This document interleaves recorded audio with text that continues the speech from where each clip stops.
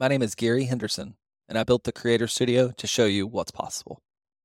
I've been doing a lot of thinking lately about kind of Web3 and the blockchain and what's going on. This is a week where we just had FriendTech come out, and it's this hot social app, kind of like a BitClout 2.0 in all honesty. So you buy shares of your friends and you trade them and flip them and make money. We had the God Season 3 drop where the floor price went down by like 50, 60%, like huge drop in value of their collection.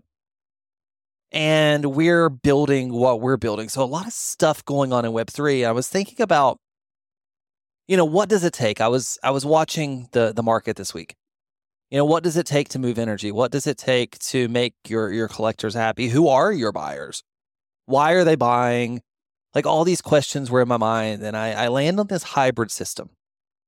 So we've got one segment of the world, and it's small, and they're degens, and they're blockchain maxis, and they want everything to be decentralized, and they want everything to be non-custodial wallets, and they want FriendTech. And in order for FriendTech to work, what you had to do is, number one, you had to open up Safari on your phone. You couldn't use Chrome. Once you had Safari opened up on your phone, you had to install the app on your desktop, on your home screen. So it's kind of this web app, which was kind of odd and weird. It wasn't in the App Store. Then you had to onboard from Ethereum over to Base, which is Coinbase's brand new blockchain. So you had to onboard there. And then once you did, they had this ability to buy tokens, and they're taking 50% of the creator's revenue. And all people are doing is literally just flipping tokens and pipe dreams of creators like Taylor Swift joining. Right? Max degen level. Right? Let me trade a share of my favorite creator. Now, you also have this theory and this concept of people who think that you shouldn't experience the blockchain. It should work seamlessly. It should work just like Web 2. And neither one of those works. The degen, there's just such a small group of people in the world that understand how to bridge crypto from one blockchain to another and want to play in the share trading game of their friends. Like there's just small portions of people in the world who want to do, true self-custody and flipping assets, and like the traders, the degens that are looking at crypto as their billion-dollar income stream. There's just not that many people in the world. There's way more people in the world that want to use the blockchain. But the problem with that is they don't value the assets on the blockchain, and that's one of the benefits. You have assets that you own, and many of those assets may contain value. Right? So like your dollar, your US dollars, or wherever you are in the world, your local currency, it just is what it is. It kind of goes down in value every year. You hold on to it, you spend it when you need it. But your cryptocurrencies, your Giraffe, your Gary coin, your Solana, whatever it is, right? Those currencies, they could go up in value or down in value, and they could have huge swings because they're just getting started. So when you go to the grocery store and it costs a little bit more money to get your bread, right? Or it costs a little bit more money to get gas, that's the cost going up. It's eating at your money a little bit. But see, with cryptocurrencies, there's a value. So you might look at Gary coin today and it might be 11 cents. And tomorrow you might look at it and it might be 15 cents. And next week you might look at it and it could be 9 cents. Right? It could move around. So we need a hybrid system. We need a system in place where collectors, the customers, our communities, the fans, the buyers, where they understand that this isn't Web 2. They understand that we're not in an environment where they pay and it goes away.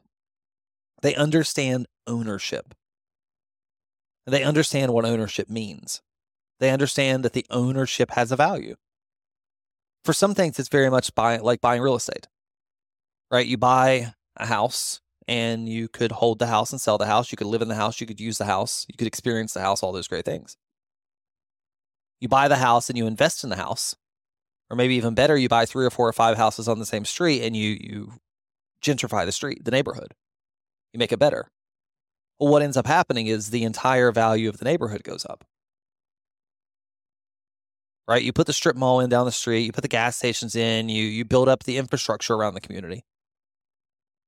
The entire value of the community goes up. So a lot of us can relate to that. We've bought houses in our lives. We understand that, right? Like if we buy a house and it's in the middle of nowhere, it's probably not going to be that valuable. But if they put some infrastructure around it, schools and shopping and restaurants and all the stuff that people love, then it becomes more valuable. That's what Web3 is about.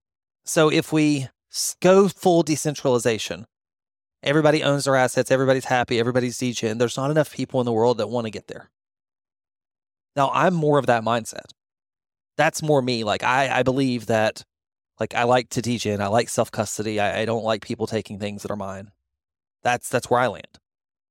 The world, though, most people in the world, they want the benefits of it with the ease of it.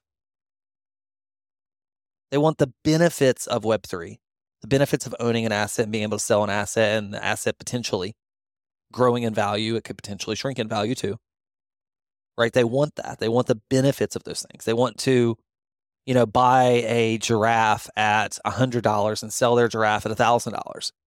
They want to buy a giraffe and own the giraffe and give it to their kids.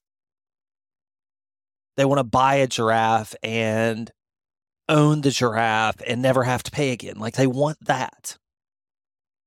They don't care what it means. They don't care what blockchain it's on, right? The maxis do. It's got to be on blank blockchain. It's got to be on Solana. It's got to be on Ethereum. It's got to be on Polygon. It's got to be on Bitcoin, right? The normies, though, they don't care. They want to know that the asset has value. We have to work on that. As a community, right, we have to work on educating our community and pulling the normies, right, the non-people, have to educate them and pull them into what it means to be in Web3. And for the super degens, right, we've got to educate them on what it means to grow an ecosystem, what it means to bring in new people. We have to stay focused. We have to still grow. We have to continually onboard new people. Now, I know that we talked about onboarding whenever we were talking about AI, and we talked about, but AI doesn't need to onboard, but Web3 does. Right? Businesses need to onboard. Right? Customers need to onboard. People need to experience the blockchain. They need to feel it. They need to have a win there. Some of those wins are going to be financial, just so you know. And that's what they want. A lot of the people that are going to come in, they're going to do that. So we need an educated hybrid system, not super decentralized and super, blockchain maxi people, right? That's going to scare everybody away.